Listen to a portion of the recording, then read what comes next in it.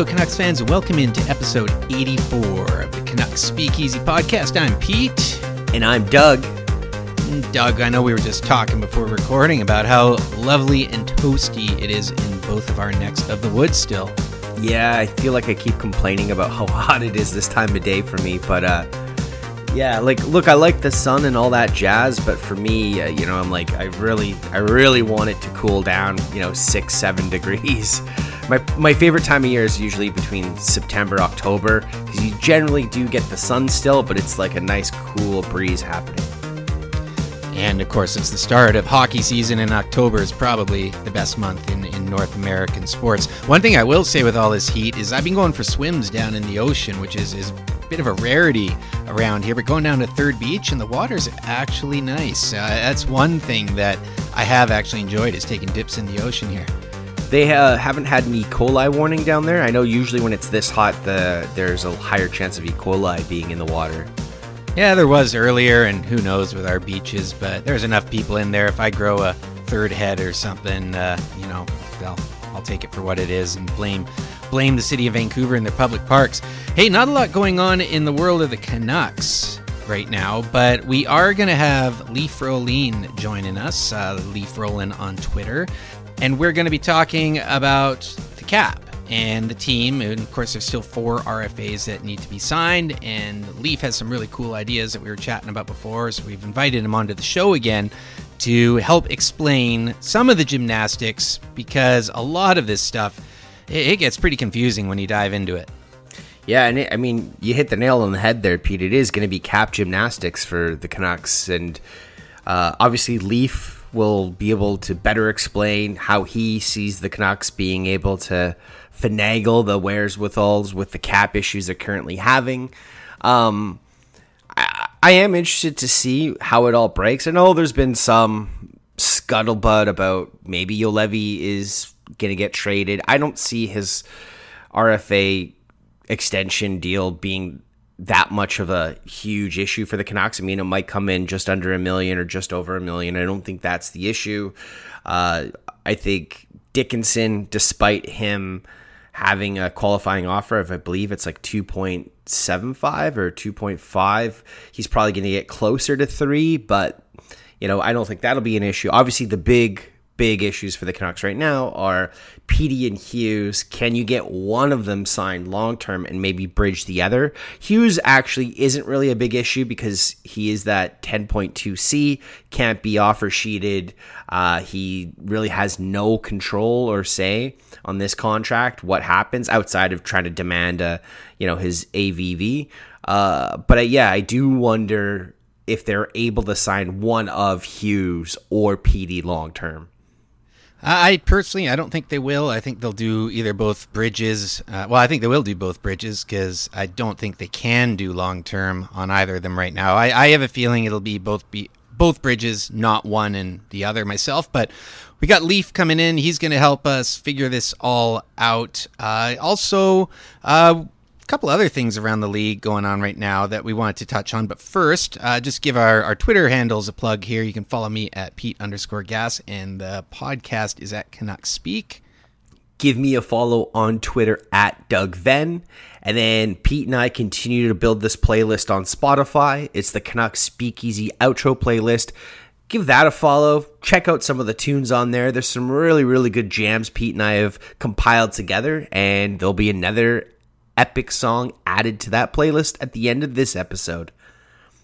So, Doug, just a couple of hits from around the league here before we bring Leaf on the line. Let's start with this Evander Kane saga. Now, I've been kind of watching it with one eye from afar here, waiting for more news to happen. There's a lot of hearsay. There's a lot of stuff out in social media. The whole situation, from what I have seen and what I gather, really reminds me of Pete Rose in baseball in a lot of ways. Doug, you've been following this too. What do you make of this whole Evander Kane situation? I think it's a good point that you said. Right now it's all hearsay. Obviously, it sounds like him and his partner are going through a bit of a bitter divorce or a bitter separation.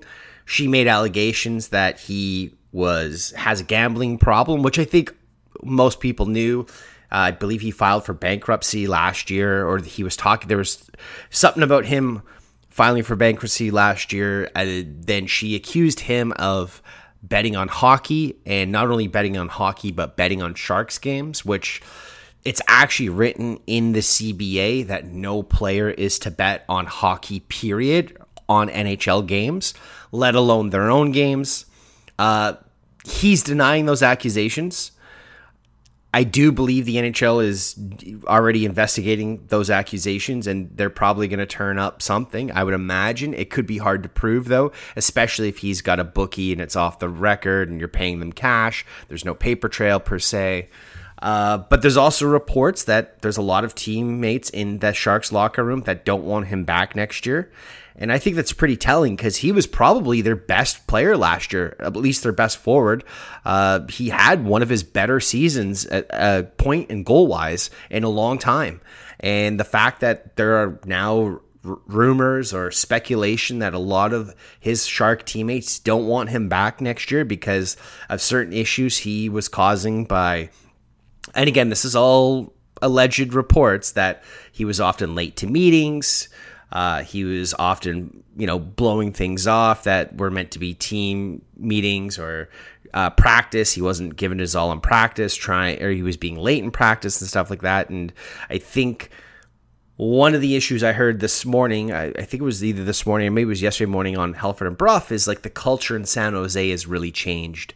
And the Sharks, essentially, the money they gave Evander Kane instead of Joel Pavelski. So Pavelski walked, he ended up in Dallas, and Pavelski was a great leader in that locker room. He obviously became the captain and was given the captaincy after Joe Thornton, and he was a very well-respected and liked leader in that dressing room. And since his departure, it sounds like the culture on that team has really taken a hit here. Thornton also, another guy who left that organization as well. Yeah, I mean, Evander Kane, leading scorer last year for the Sharks, as you mentioned. But, I mean, if this is true that he is betting on his own games, I mean, man, that's going to be a whole hella handful of problems for the league, who already have a hell of a lot of problems on their hands. Like, with the Hawks. And for me, this is like, it feels like they've made more statements in a lot of ways about Evander Kane than they have about the allegations in Chicago. Yeah, it's not a good look that they came out as quickly as they did and said they were doing an investigation, immediately into Evander Kane and his alleged gambling on hockey. And yet they kind of just keep giving these lame-ass statements about the Chicago Blackhawks incident, and they haven't really said anything outside of, there's a private investigator and they're waiting to see what the findings are. Again, I'm not saying it's right, but I guess one is an actual legal matter in regards to the situation with the Blackhawks, and the other one is a potential CBA violation from a player, which the NHL obviously has a lot more control on how the outcome of said investigation would go.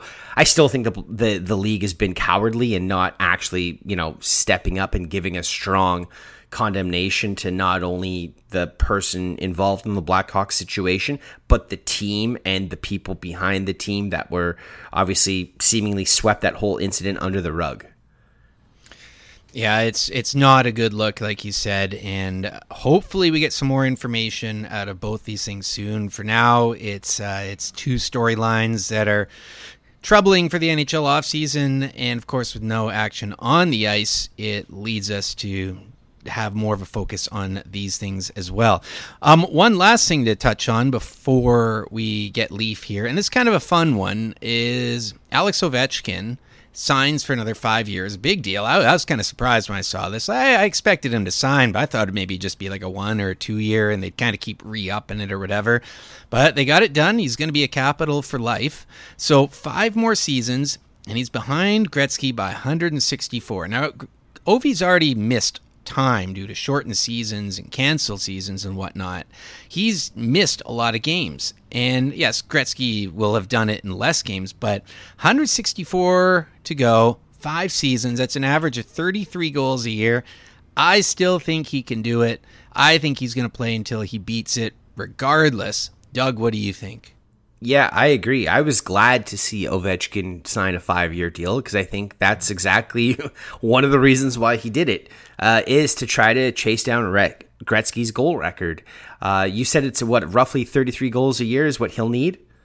Yeah, 33 goals a year would do it. If he hit 33 each of those seasons, he'd beat it by a goal. I mean, I do think he can do it. Like, obviously, health is the big issue, whether or not he can stay healthy over the course of the next 5 years. Hopefully, there isn't another lockout as well. I don't know when the current CBA expires. I would expect it expires before those 5 years are up that Ovechkin just signed for. But yeah, I mean, I think most fans of today would love to see OV break the record. It's one of the few Gretzky records that probably will get broken at some point. And I also think, despite, Gretzky doing it in far less games than Ovechkin would have, the fact that Ovechkin did it in this era where the goalies are so much better, there's so much better defensive structure, and also the fact that I think the players as a whole are just better. The worst player in the league is a lot better today than what the worst player in the league would have been during the Gretzky era. Yeah, for sure. The only other active player in the top 25 goal scorers is Patrick Marleau. He's chasing down Mike Bossy. I'm not sure if he's going to get to him. He's 13 behind. Don't know what Marlowe's got left in the tank, but we will this year, assuming Ovechkin stays healthy most of the year. We're going to see him leapfrog into fourth. He should pass Marcel Dion and Brett Hull, and he could make a run for Jaromir Jagr in third place there. So once he passes those two guys, it's going to be game on. He's going to be chasing Jagr, Howe, and Gretzky. And I think Howe is certainly attainable. It's just, can he make that final push for Wayner? Hey, let's get Leaf on the line, and let's hear how the Canucks can work with their cap. All right, joining us again, second time around, I believe it is Leaf Rolene. Is it third time around? I'm seeing fingers go up here on the Zoom call. Third time around. Apologies. And for those of you who aren't following him on Twitter, you really should. That's at Leaf Roland. Leaf, welcome back for a third time, I am told. Dude, it's my pleasure every single time. So yeah, we wanted to get you on because we wanted to talk a little bit of cap gymnastics here, and just there's a lot of different things that can happen with the Canucks here, and I know you're explaining some of them to us, and our eyes were kind of going like we need to get this on to a guy on to explain to us and everyone out there what exactly is happening with the team here. Yeah, it'd be my pleasure. It's pretty complicated because of the tightness of the cap that the Canucks have with having to maximize long-term injury reserve, but it's definitely doable. And there's just a couple different things that they're going to have to think about when they go into it. So obviously it all starts with Hughes and Petey, right? Like, so that's and where everything with the Canucks is going to kind of go out from there. What do you think is going to happen with those two contracts? Do you think they're going to be bridges? Do you think it's going to be long-term? Are they going to be signed together? Is it going to be one bridge, one long-term? What do you see the team and the players doing here? It's really hard to say, isn't it? I mean, I don't know if I have a feeling one way or the other, but when I stand back and take an arm's length at it and look at what it is that they're trying to accomplish, it is going to go into this conversation that we're going to have about them maximizing their cap space this year, because one of them seems clearly that it's going to have to be a bridge contract at minimum. And whether that be a 2 or 3 year deal, I can't say, but one of them looks like it has to be. The consideration that the Canucks are going to have is after they get Jason Dickinson and Olli Juolevi signed, which I assume are both relatively simple things and they won't go to arbitration with Dickinson. What they're going to have to look to do is to get one of them as a bridge contract and then look to try and extend the other contract as long as possible with the remaining cap space so that they can get as close to the cap ceiling as they possibly can, so that they can play a little bit of cap gymnastics. I have a quick question. And again, Leaf, welcome back to the Speakeasy, the first 3-time guest we've had in history. So, there's a little feather in your cap being the first 3-time guest. Okay. There's a lot of scuttlebutt right now online with a lot of these defensemen signing these huge contracts. I mean, there's reports that Darnell Nurse could be looking at a $9 million cap hit on his extension per year. Do you think there's a little bit more pressure to try to sign Hughes to a long-term contract and maybe bridge Petey? That's a fascinating question, Doug, because the more that those contracts this offseason have been signed in the $9+ million range, and then we're talking about with Jones or with the $8+ million with Heiskanen, Jones, Makar, and now the rumor of Nurse, which is mind-blowing to me. I would actually take the opposite position, which is you should take your foot off the gas to sign Hughes to a long-term deal, because there's risk assessment that both the club and the player have to do, right? I mean, obviously the player can put their foot down, the agent can put their foot down and say, we're not signing a bridge contract, we're only looking for a long-term deal. And then that puts you into a complicated situation. But if all of these players are getting 9 now, and Hughes is asking for something in that range or in that Heiskanen range of 8.4, 8.5, something like that over a long-term deal, I would consider that the management should take a step back and go, look, maybe that's not something we're comfortable with doing right now, because a player can get injured, they can regress, they can get injured and then regress. Like, this is a thing that happens to players all the time, especially young players. And so you're really risking whether or not you think that there's a long-term benefit to try and get some cap savings at the end of that deal. And that's really the only reason that you go long-term, right? The only reason you go long-term is to keep somebody locked up. But for a player coming off of a entry-level contract, immediately off of an entry-level contract, rather than bridging them and then having them sign another RFA deal, is so that you're going to get some cap savings at the back end of it. And when we're talking about a flat cap for multiple years, and we're not sure what the salary cap is going to get raised by in the subsequent years following that, I would mitigate. I think I would be leaning more the other way to bridge both of them. That would be my personal preference, I think. So speaking of large contracts by defensemen, the one that Zach Werenski signed really jumps out at me. That's a 9.5 cap hit, a little bit more than that. Now he's 24 and Hughes is 21. Do you think that helps a guy or the team and the players say, hey, look, this was the bridge situation that Werenski got? It averaged to $5 million a year, and I think Hughes will be north of $5 million. But just as an example, say we want to sign you to the bridge deal, and then we're prepared to give you down the road this big deal, and hopefully by then also with the cap going up, there's a little bit more flexibility with that. But do you think deals like that for the guys coming out of these bridge deals, do you think that maybe makes it more enticing to a guy like Hughes and for the Canucks as well? Well, I mean, from the Canucks perspective, I think it's a little bit of a double-edged sword, because you can make that argument of using Werenski or a few other examples of players who took that bridge deal immediately afterwards. PK Subban was one back in the day, obviously, who had a similar type of deal where he took a bridge and then took the $9 million deal. And you could say, okay, well, that's the model that we want to follow in negotiation. However, what that shows is that they did have to pay Werenski 9.5 coming out of it because they are buying up mostly unrestricted free agent years. Whereas the idea of getting Quinn Hughes under a long-term extension now is that most of them will be RFA years and only buying a few or a couple UFA years. Therefore, the argument would be that the average annual value should be much lower because they're only unrestricted free agent years.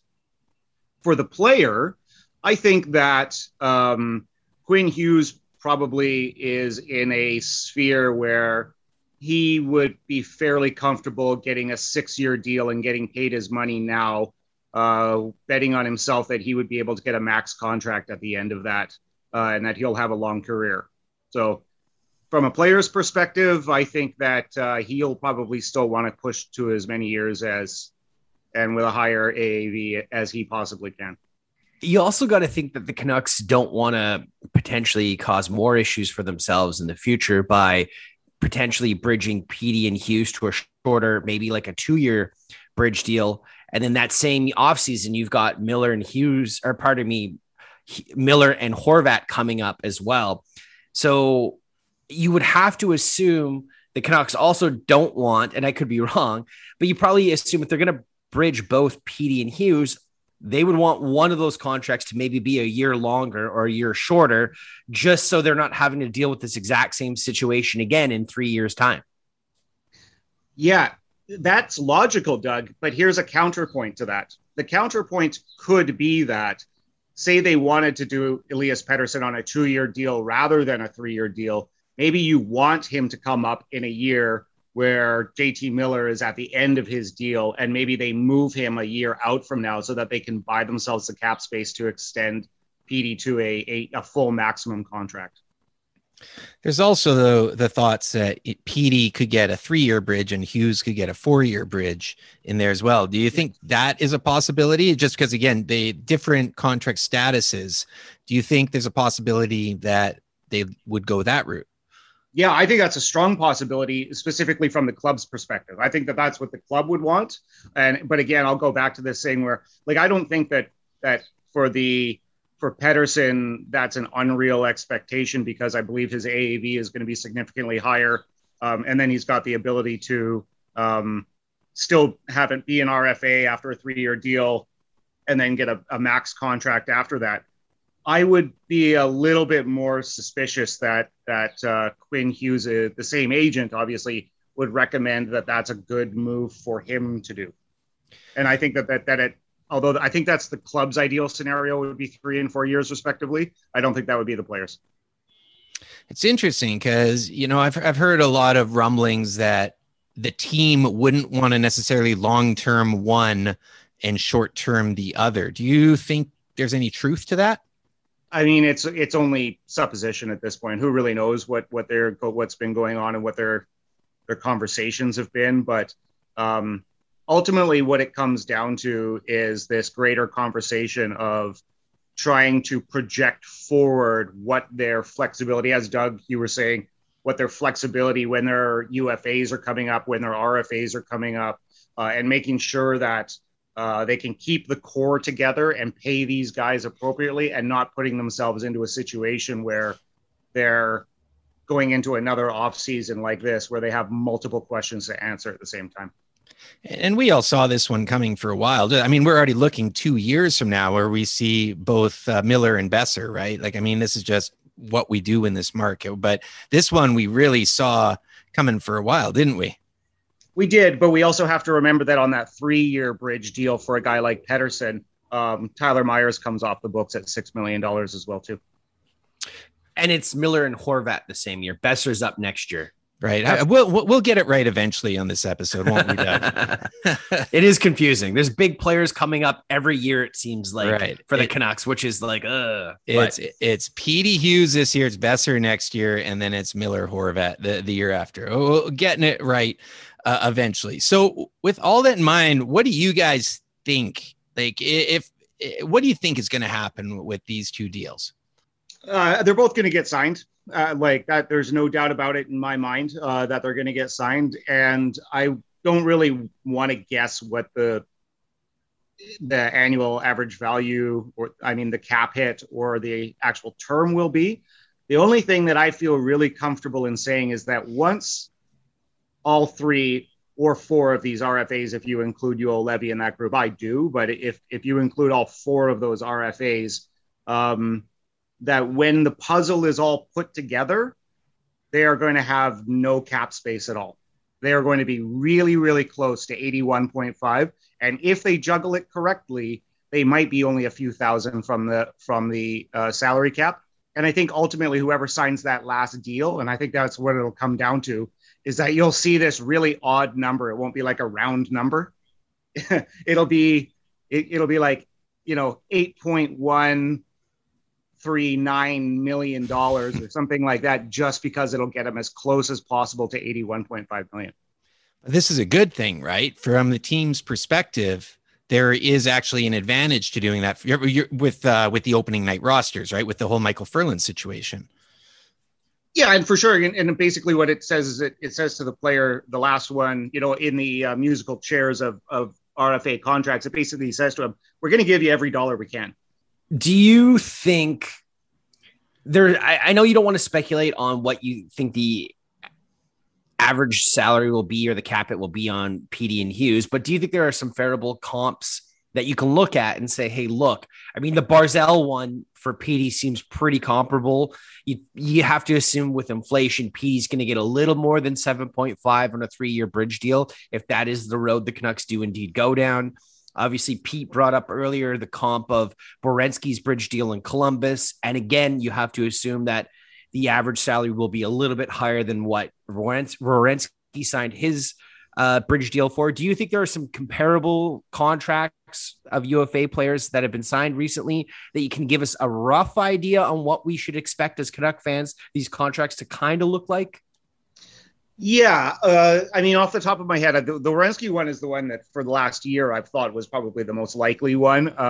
But with the escalating salaries, I think you'd have to imagine that that's going to increase a slight amount just because of the premium people are paying for young defensemen these days. But I mean, the other one was coming out of Columbus as well, too, is Seth Jones is also just coming off of a bridge deal as well. And so maybe it ticks up a little bit higher than that. In that range. So I think that for a long-term deal for Quinn Hughes, or sorry, for a bridge deal right now for Quinn Hughes, I think somewhere in the low sixes is probably fair. And I think that's probably something that the player would look at. So, but then I think for a longer-term deal, he's probably looking in the 8 million range, 8.2, 8.3. For Pettersson, I am... Okay, I'll go a little bit out on a limb here. Of course, you want to get the player for as little as possible in most cases. I mean, that is a little bit of a game of negotiations and that kind of stuff. I think that they're probably going to try and make Petey feel really welcome and really comfortable with his deal. So I don't think 8.25 for Pettersson is out of the realm of possibility. On a bridge deal? Yep. Wow. So if we were to go by that, that's got EP and Hughes at around 14.5 together without Dickinson and Juolevi. Now, I know a lot of people look at Cap Friendly, we all do. And I think Cap Friendly, I mean, I got it up on one of these screens here. They show the Canucks at just over 14 million. So as soon as you say 14.5, people are like, you can't do this. But that's obviously not the case with the Canucks, right? I mean, there's definitely a lot of different ways that they can go about this. And one thing that really jumps out at me just looking at Cap Friendly is like, well, yeah, they've got Justin Dallin, Philip DiGiuseppe, Justin Bailey, Brad Hunt, who a lot of us think does have a chance of making the team. They've got guys on there who aren't going to be part of this team on opening day. And then there's the whole confusing Michael Ferland thing as well. So there's a bit more wiggle room than 14 there, right? What are we looking at? Is it 17, 18, 19 million? What do we actually have to play with, do you think? Yeah. Okay. So I think you're exactly right, Doug. I mean, Pete, you're just looking at it and you're grabbing the right thing off of it immediately, which is that the 14.06, I believe that Cap Friendly has on it right now, is a 22-man roster with 13 forwards, 7 defensemen, and 2 goaltenders. Well, we know the 2 goaltenders aren't going to change, so that's not even a question. But the max roster you can possibly have is 23 players. So if we are going to include, for sake of argument, all 4 of the restricted free agents in Pettersson, Hughes, Dickinson, and Juolevi to that group, since they're only 1 player away from their max roster anyway, you have to take a minimum of 3 contracts off of their cap hit. Okay? And if you look at the minimum contracts that are signed on there, those are $750,000 contracts, roughly, let's just say for sake of argument. So that's $2.25 million that you have to add just to get those 4 players on to have a 23-man roster. So you get $2.25 million there. there are ways to make Ferland's to max out Ferland's long-term injured reserve space, which is $3.5 million. So nominally what you're looking at is the ability to add another $5.7 million more or less to their $14 million that they've got now. Now, and sorry, I should say this. And there's another really interesting wrinkle to that, which is there's okay. So I'll try and explain this two ways. They have three different options for cap juggling to make the opening night roster work and to maximize their cap space. One option is to include Michael Ferland on the opening night roster, and then on day one, putting him on long-term injury reserve, and then trying to max out his $3.5 million. But to do that, they need to be really, really close to the $81.5 million with him on the roster. The second option is to put him on off-season long-term injury reserve, which means that they need to get their 23-man roster as close to $85 million, including Michael Ferland, so that they can max out their long-term injury reserve space with him on it. That's 81.5 plus $3.5 million. The third option, which not a lot of people talk about, and is not the preferable option, but we have to admit that it is an option, is to not go with a 23-man roster. And this is what Vegas has done for stretches during the last couple seasons. I wouldn't advise this, but we have to admit that it's possible they could go with a 21-man roster, at least to start, and add approximately another $1.5 million of cap space. And look, you mentioned that Vegas did this last year to kind of dance around the cap ceiling. And with the Canucks now having an affiliate in Abbotsford, being able to only have a 20-man roster actually seems a lot more feasible from a team perspective than it was last year or previous years with players in Utica. Obviously, it's not the ideal situation, like you said, but it's only a 2-hour drive, give or take, to get a player called up on an emergency basis, as opposed to flying halfway across the country. Yeah, it's not ideal. It's just an option. And so the reason why you don't want to do that is because when you are on the road out east, then you don't have any buffer for injuries to get somebody there if it's a home and home game or a back-to-back game. So the whole LTIR thing, there's a lot to this, and I've been falling down some rabbit holes trying to understand it. Now, Ferland is currently listed as being on injured reserve. That's right? He's because he was on injured reserve last year. But is that different from long-term injured reserve? Like, I guess what I'm getting at here is there any way, like, if the Canucks put him on their 23-man roster for opening night, because he's on injury reserve, they would have to have a 21-man minimum instead of a 20-man minimum. Is that correct? No, that's not. No, it's not. Okay, so bear with me here a little bit, and I apologize for people if I start spitting out some numbers that make this a little bit hard to follow along from an audio podcast. But let me go back to those first two options that I suggested and explain the difference between someone being on long-term injury reserve, off-season long-term injured reserve, which is where he currently sits. Okay.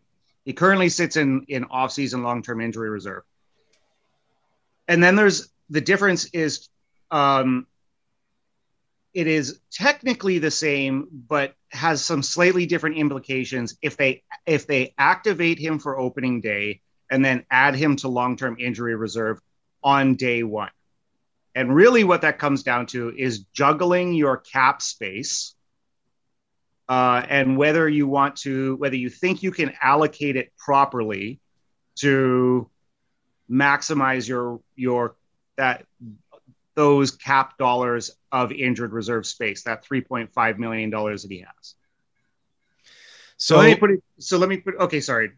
Well, I just wanted to just ask if he needs any sort of clearance, even if it's just a paper move going from injured reserve to roster to LTIR. Does he need any sort of medical clearance along the way to follow that paper trail?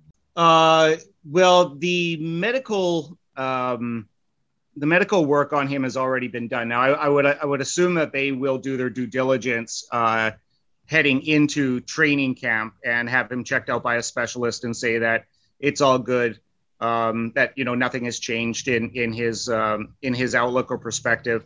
He himself has said this offseason that his career is done and he's just focusing on being healthy. He's tweeted that out in the last couple of weeks where he said, my hockey career is over. And so there really isn't a question of, this Robidas Island juxtaposition of, are they screwing him over? Like it was with Malhotra, like he wants to come back, but they don't want him to come back. They're not going to really be in that political situation. So it really just comes down to a paperwork question and which way that the management can best manipulate the cap dollars and the contracts that they have on their roster for opening night to make that work the best. Quick question here, the layman of this group. So I think a lot of people listening to this probably don't realize this as well. When you put a player on LTIR, you just put them on LTIR and you don't get the full cap relief for the entire year. You don't, because like what you're explaining is that they need to get as close to the cap to take full advantage of the 3.5 million cap relief that they potentially could get on placing them on LTIR. But you don't just get that cap relief no matter what by placing a player on LTIR. You don't get the full relief. No, the easiest way for me to put it to you is this, is if you had a roster, for sake of argument, that was only at $70 million, okay? Like if you were one of the lowest spending teams in the league and you had a guy like Michael Furland and you put him on long-term injury reserve, the $3.5 million, you will get no cap relief. And that's because you have 11.5 million in space sitting there, right? That's correct. So with relief, it's really for a $3.5 million cap hit in this modern day NHL. You wouldn't get any relief up to 78 million. So it's only helping the teams that are spending to the cap to give them relief, quote unquote.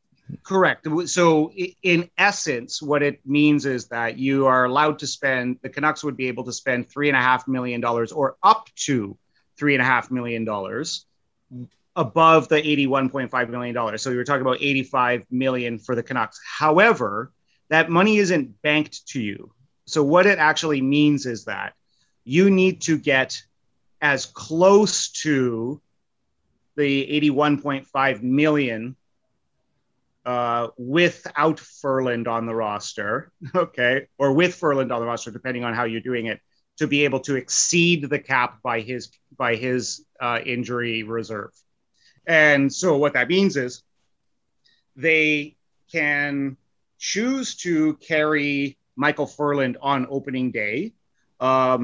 But what that means is that they're going to have an on-paper opening night roster, which is not who takes the ice, but who is on paper on their roster on opening day, be significantly less than what they're eventually going to want to spend the next day after they put him on long-term injury reserve. And the easiest way to do that is to send down players who are waivers ineligible, which is, usually players on entry-level contracts. It's not synonymous, but usually players on entry-level contracts who can be sent to the minors, whether they leave the dressing room or not.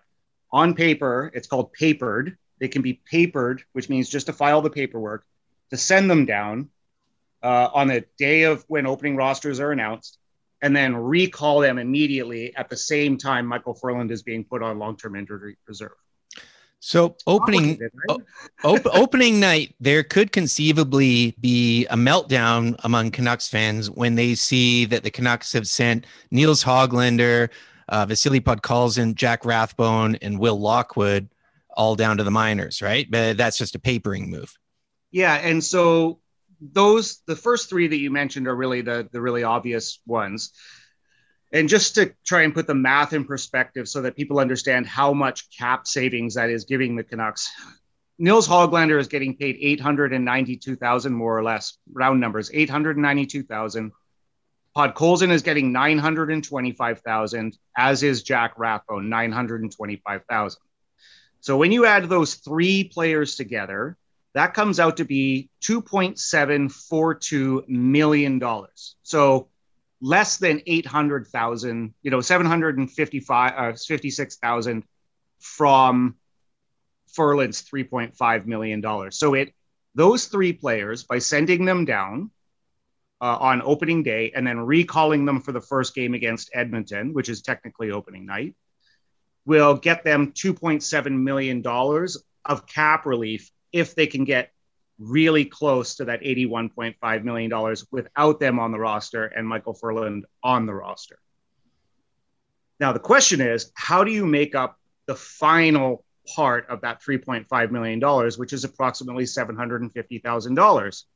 Well, here's an interesting wrinkle. They've signed three players this offseason in Justin Bailey, who we're all familiar with in limited time with the Canucks, Phil DiGiuseppe, and Justin Dowling for $750,000 each as well. And all three of those players require waivers.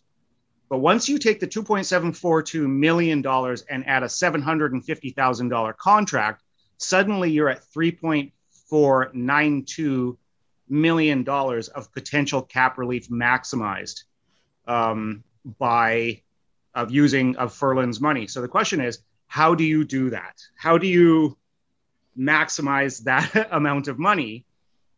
How do you add the extra $750,000? And here's where the complication comes in. You can send down those three players that we all mentioned, and those are the only players on the roster that are waivers ineligible currently that we expect to make the team. Now, you mentioned Will Lockwood, but I would just say for sake of argument, he won't make the team anyway, but there's a potential that he could. And he's at $725,000. So it puts him in the same range. The problem with it is that if you send down those three players, plus we're talking about waiving DiGiuseppe, Bailey, Justin Dowling, which will probably have to happen, you could wind up at a 20 or at a 19-man roster, which is not legal. You have to actually have that extra contract on the books. 20 players is the minimum that they can have on the roster for opening night. So the real cap calculations, or the real dancing that they have to do here, is how they can have the 20 people on the roster to get them as close to that and then be able to recall from Abbotsford on day two $3.5 million, which is those three players plus one more. So that's four without losing somebody else. But that one player is Michael Ferland. So Michael Ferland goes from being the 20th player to long-term injury reserve, and then they add the four players, which equal $3.492 million. So that's why I know this is complicated, but this is why I say whoever signs that last restricted free agent contract, which I think will probably be Hughes, they will give them every dollar that they can to get them as close as possible to $81.5 million.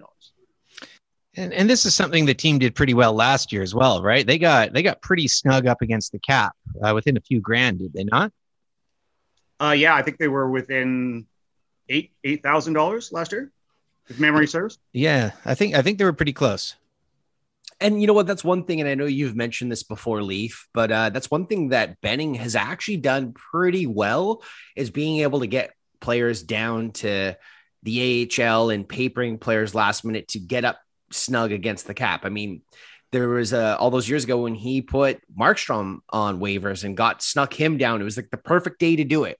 And Benning has been able to actually kind of think about certain days that every other team's going to be putting guys on waivers. And if you claim a guy, and I think this is the other thing that a lot of people don't realize, like, oh, Juolevi's not waiver exempt this year. So if they send him down the AHL, there's a good chance that he could get picked up. But if another team does put a claim on Juolevi, he has to stick it out with the team for that year. Otherwise, if he doesn't make the team, they have to put him on waivers again to send him down to their AHL affiliate. Yep. There's like three excellent points there you made. So like that last point, which is that if they decide that player that they claim off of waivers is no longer somebody that they think they can carry on their NHL roster, the team who lost him on waivers has first claim at him. So you could take him back right away if you wanted to do that. And so if they placed Juolevi on waivers and he got claimed by somebody, and then they decided 2 months later they didn't want him anymore and they put him back on waivers, the Canucks could claim him. So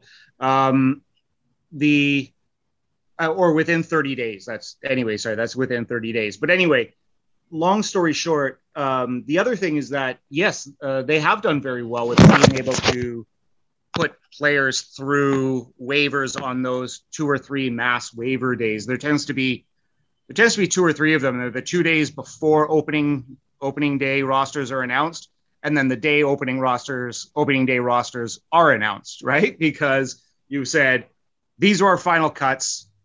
Here's our 23 guys. These guys didn't make the team. And that makes it really difficult for another team to go out and take one of those players, because now they've got to lose somebody who technically did make their opening night roster.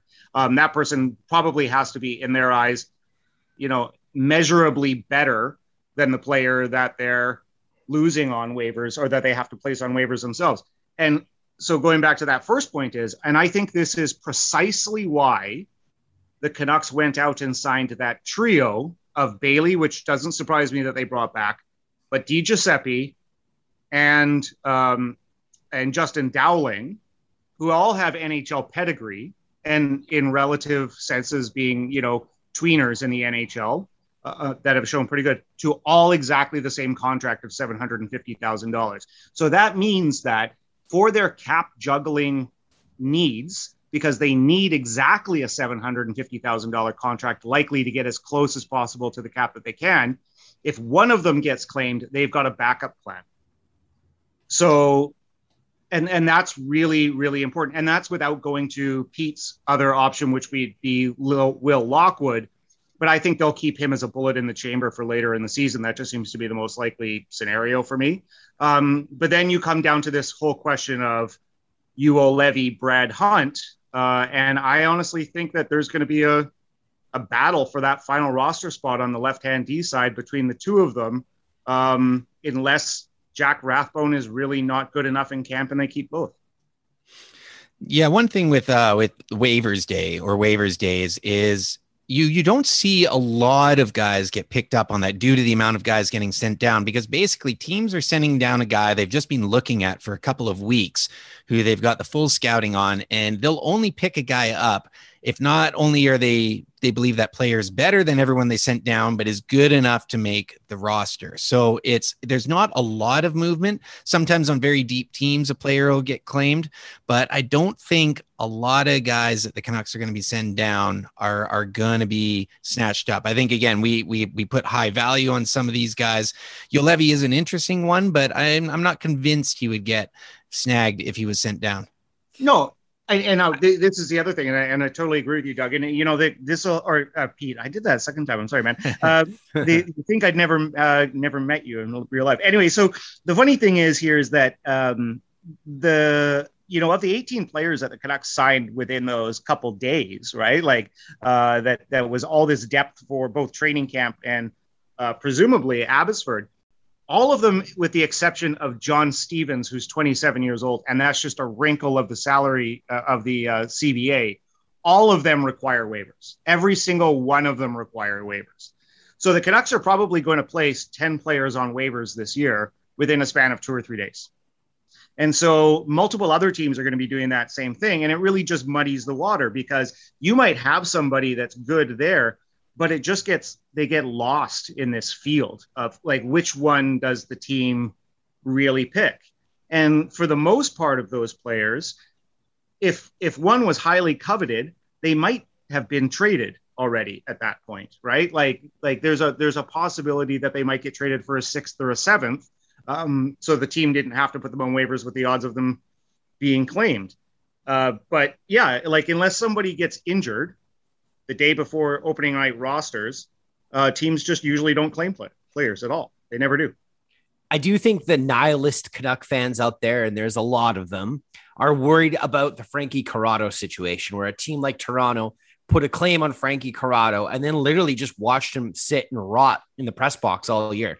Whether or not that was Mike Babcock's doing, whether or not that was the Leafs just poor asset management doing. I do think there's few Canuck fans that I've seen tweet out that like, oh, look what happened with Corrado, and they could see the same thing happening with Juolevi. I don't see that happening because I think all you do when you do that is essentially ruin a young player's potential and their progression as an NHL player. But the fact that they can't get into regular season games and they're not playing games in the AHL and they're not playing games in the NHL.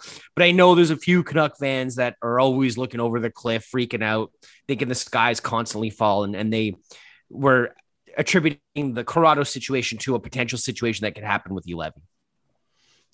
Yeah, I mean, I get that, but I think I think if Juolevi makes the club, there has to be a push this year for at least if rotating him in. I think you've got these three guys on the left side battling for two spots. And I think unless Rathbone really steals the show, then maybe that could be some concern. But I don't know. I think you've got to get Juolevi playing this year under any circumstances, even if you want to trade him. Yeah, I mean, as far as the comparison goes, I think you're right about the psychology of the way people look at it, Doug. You're 100% right. That's the way people look at it. Except I don't think that's how respective management groups would look at it. One of them was looking at a former 5th overall pick, and one's looking at a former 5th round pick, and they were in relatively similar timescales of their prospect development, and I don't think that they will view them the same, rightly or wrongly. And people can debate that. That's their total right to have different feelings about what Juolevi's feeling is. But objectively, that's not how most management groups will look at it. For Frankie Corrado to not be waived and to be worth the consternation that everybody put up with, he would have had to have been a lot better in camp than he actually was. And he would have had to have been a lot better throughout his career than he actually was pre being put on waivers the first time and then post, which is what we see now, which is not an NHL player. So Leaf, just a couple more questions for you before we let you go here. Dickinson and Juolevi, what do you expect their deals to be in the range of? Oh, I think Ole's going to come in pretty cheap, man. I think he's going to be I think he'll be a 1 year, $800,000 deal. One times 8 or 1 times 8.5 or 2 times 8.5 or 0.85. Sorry. Something like that. And then Dickinson, I think they're probably going to try and get him for 4 years. That's the deal that if I had to put dollars to donuts, what's taking them so long is that they want him on a 4 year deal. If they wanted him on a 2 year deal, he already be signed right now. The reason why it's taking so long is because they want to get him extended to term in the same way that they did with Connor Garland, and then go a little bit longer and know that they've got that certainty locked up, that cap certainty locked up. And I think that that is going to wind up in that. I have a feeling that might be a little higher than people think it's going to be, but I don't think it'll be above 3.2, but I wouldn't be surprised if it broaches 3. You're wearing a Belarus shirt right now. Danila Klimovich. What do you think of this kid? I don't have a clue. I don't know anything about the guy. I've seen the same thing everybody else has, which is like highlights of the under 18 tournament. I've read a couple articles from him. I saw that somebody put out an article of him today, which I've starred so I can go back and read it and take a look at it. But I do know that there's been a lot of talk about how much scouting has been done from him in his league play back home in Belarus, and I think that there's a lot of grand statements being thrown out there about either 3 games from him at the World Cup or his 5 games at the under 18s, as opposed to the 40 odd games he played during the regular season. Because there's nobody who's watched the majority or even most of his, the majority or even like a very significant chunk of his league play. I'm certain of that.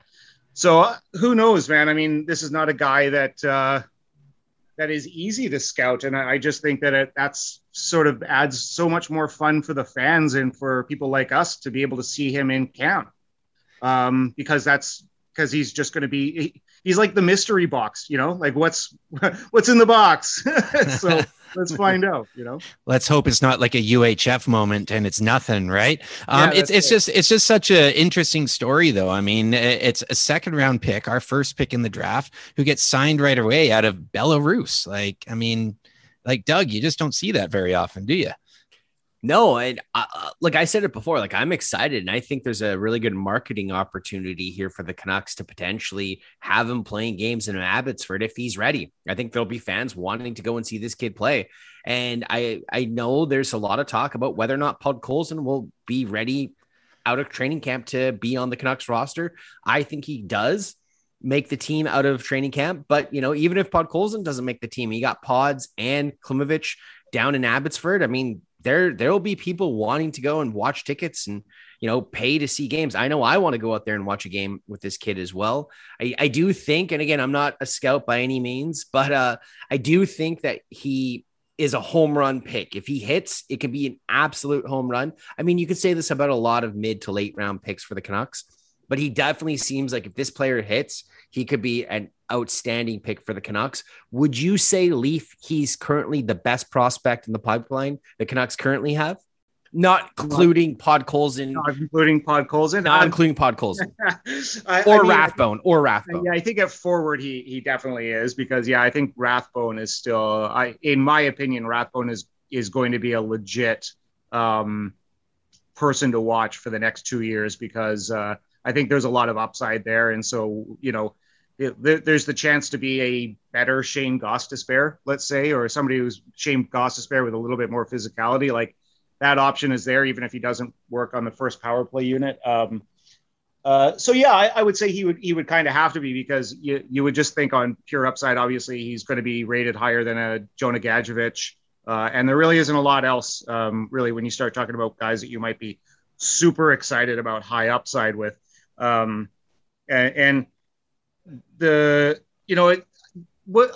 let me throw it out to you guys. I got a question for you guys. And are you a little bit surprised? Because yes, the likelihood is Podkolzin makes the team. Absolutely, there's a likelihood. I threw it out there on Twitter just to sort of see what people's reaction would be to the idea that Podkolzin didn't start with the Canucks. I think he does, but I just sometimes put this stuff out on Twitter just to see how rationally people can have a conversation about something like that, which was, what if he doesn't start on the road for those 6 games? It's 2 weeks. He starts in Abbotsford. I thought there'd be a lot more people going, yeah, I'd be stoked for that, because I'd like to go see Podkolzin and Klimovich on the same team if Klimovich is on that team. But let me throw it out to you guys. Are you guys a little bit surprised that if there's a potential for Klimovich to play in Abbotsford, that they haven't signed another Russian player to play in Abbotsford? I've thought about this for a while. I mean, I'm not ruling it out that they aren't going to still maybe sign a Russian, although I'm not really sure who it would be. But it's something I've been thinking with Podkolzin as well. And I have thought about that when I saw that tweet. I'm like, Klimovich and Podkolzin, they could be buds on the road in Canada. Maybe there's something to that. Klimovich, yeah, I mean, geez, he could play anywhere right now next year. We really don't know, which is, again, the whole mystery box. But I know what you mean about putting a question out there. I put a question out about Olli Juolevi for a second-round pick. Would you do it? And the responses were very divisive. I saw people saying they wouldn't do it for a first, to people saying they'd trade it for a fourth. It was interesting to see just what a top pick in Vancouver can do to garnered value. And Klimovich and the Russian factor, I mean, and Podkolzin, I mean, it's intriguing to think about if they're the only 2 Russian speakers in camp and they bond, and what the organization would decide to do with that. I'm glad you made that distinction, Pete, because they're not both Russians. One's a Belarusian and one's a Russian. They're both Russian speakers. Yes, that's what I mean, though, is they both speak Russian. But I see a lot of people making that mistake and thinking that Belarus is a gigantic country, right? Relative to other countries in Europe. It's a big country. So, Russian speaking is different. And the reason why I do want to make that distinction is because in the Lower Mainland specifically, we have a fairly large Belarusian community, expat community, which is not a Russian community. It's a Belarusian community. If any of them are listening to this, we wouldn't want them to think that we don't recognize that they're distinct. I guess. I do wonder about the Russian factor, if that is still a thing. I mean, I guess the fact that Podkolzin and Klimovich are so young, and again, going back to the like fear factor of Canuck fans and what happened with Tryamkin. I don't know if Tryamkin's actually an NHL player to begin with, but how he left because he didn't feel comfortable and he didn't have that, Russian mentor. I know Goldobin was on the team at the time, but they didn't seem like they were great friends outside the rink. I don't know if that is a big issue. I've heard reports that Podkolzin really worked on his English this past year.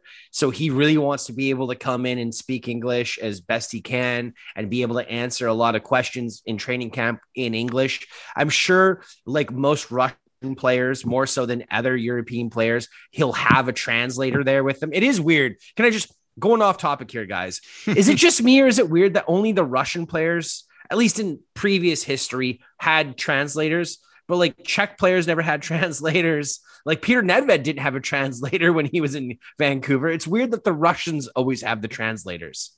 Am I missing something here?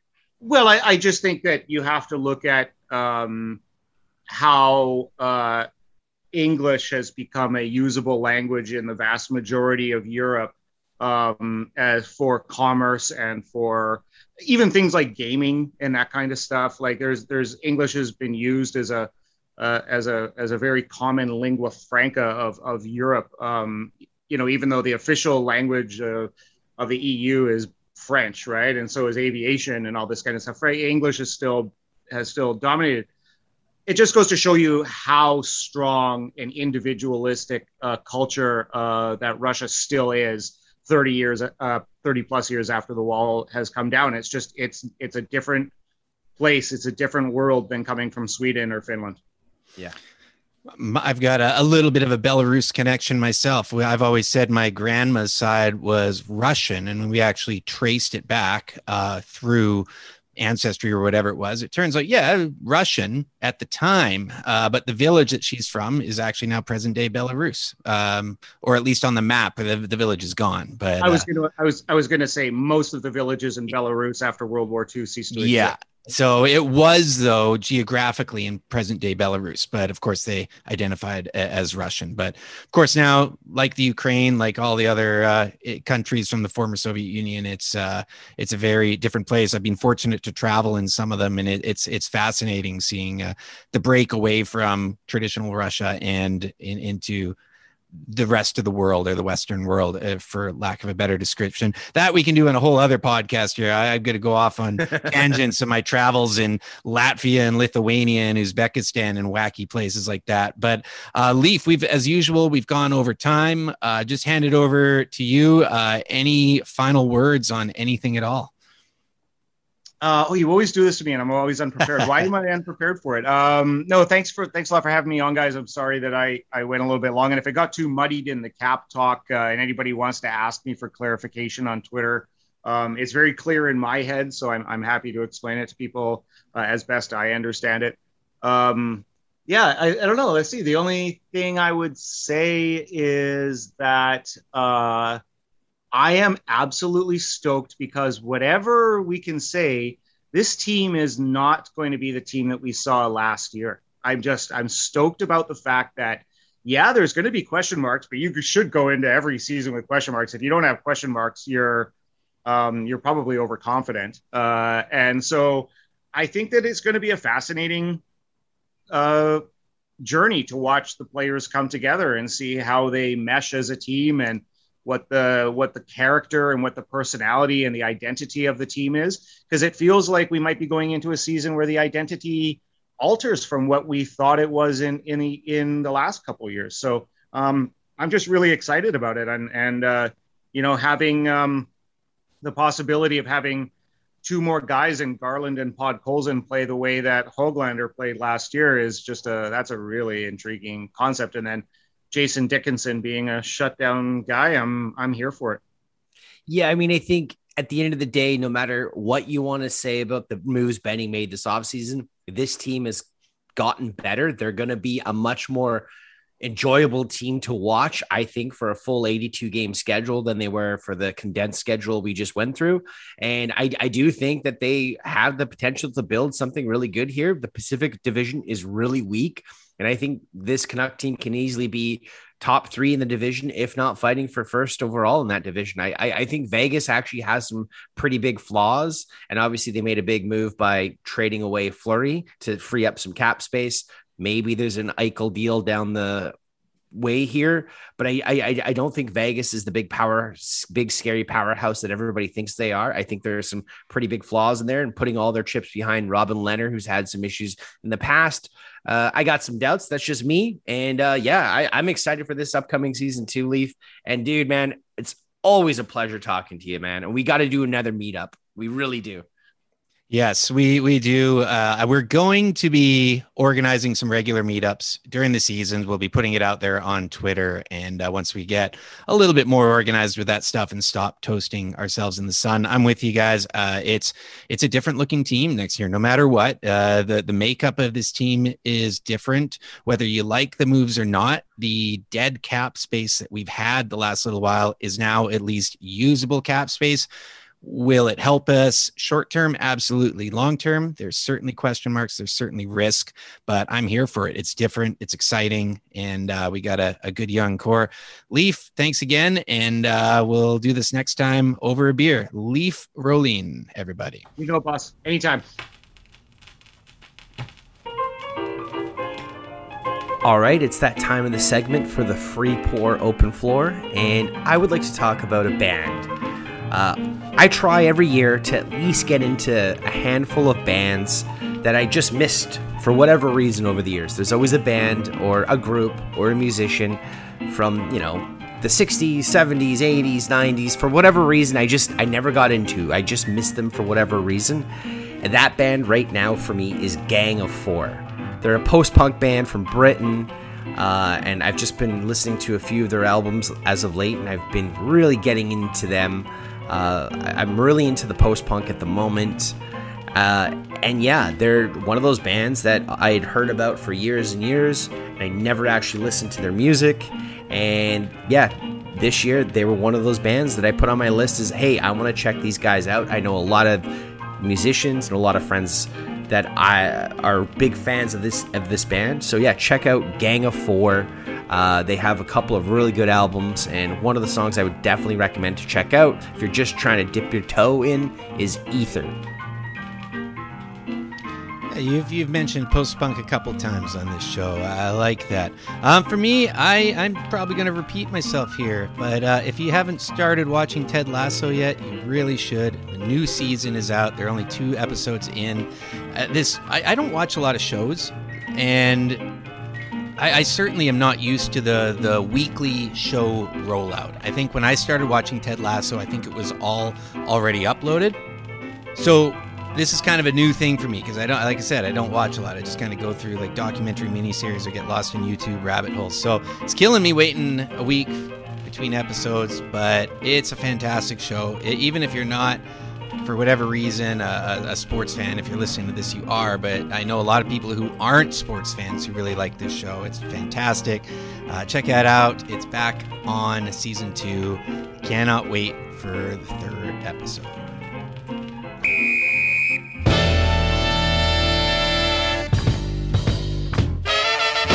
Thanks for tuning in, folks. Episode 84, just about in the books. And thanks to Leaf for joining us and getting into all things Canucks Cap. I like to think I learned something today. Yeah, I mean, there's obviously a lot of wiggle room that needs to be done, and, papering players down at the last minute to try to save some money here and there. But, I mean, it does sound like that there is enough room for the Canucks to get all their RFAs signed and to have everyone available opening night. And thankfully the Canucks don't start the season playing on the opening night of the NHL, because that could have maybe caused a little bit of issues. I think at the end of our discussion, the one thing that most of us realize is the chances of a PD and Hughes contract being signing early are probably not likely. Yeah, for sure. It's going to be a lot of watching the calendar for Canucks fans, but man, I'm excited. I cannot wait until October, and having games back in Vancouver from not just teams north of the border, teams south of the border, assuming things don't go completely haywire. Once again, you can follow me on Twitter. I'm at Pete_Gas. And also check out our playlist on Spotify, the Canucks Speakeasy Outro playlist. It's got all the jams on there. This is going on there too. So check that out. Give me a follow on Twitter at Doug Venn. And be sure to follow the podcast on Twitter at Canucks Speak. As always, thanks for listening. Hasta luego.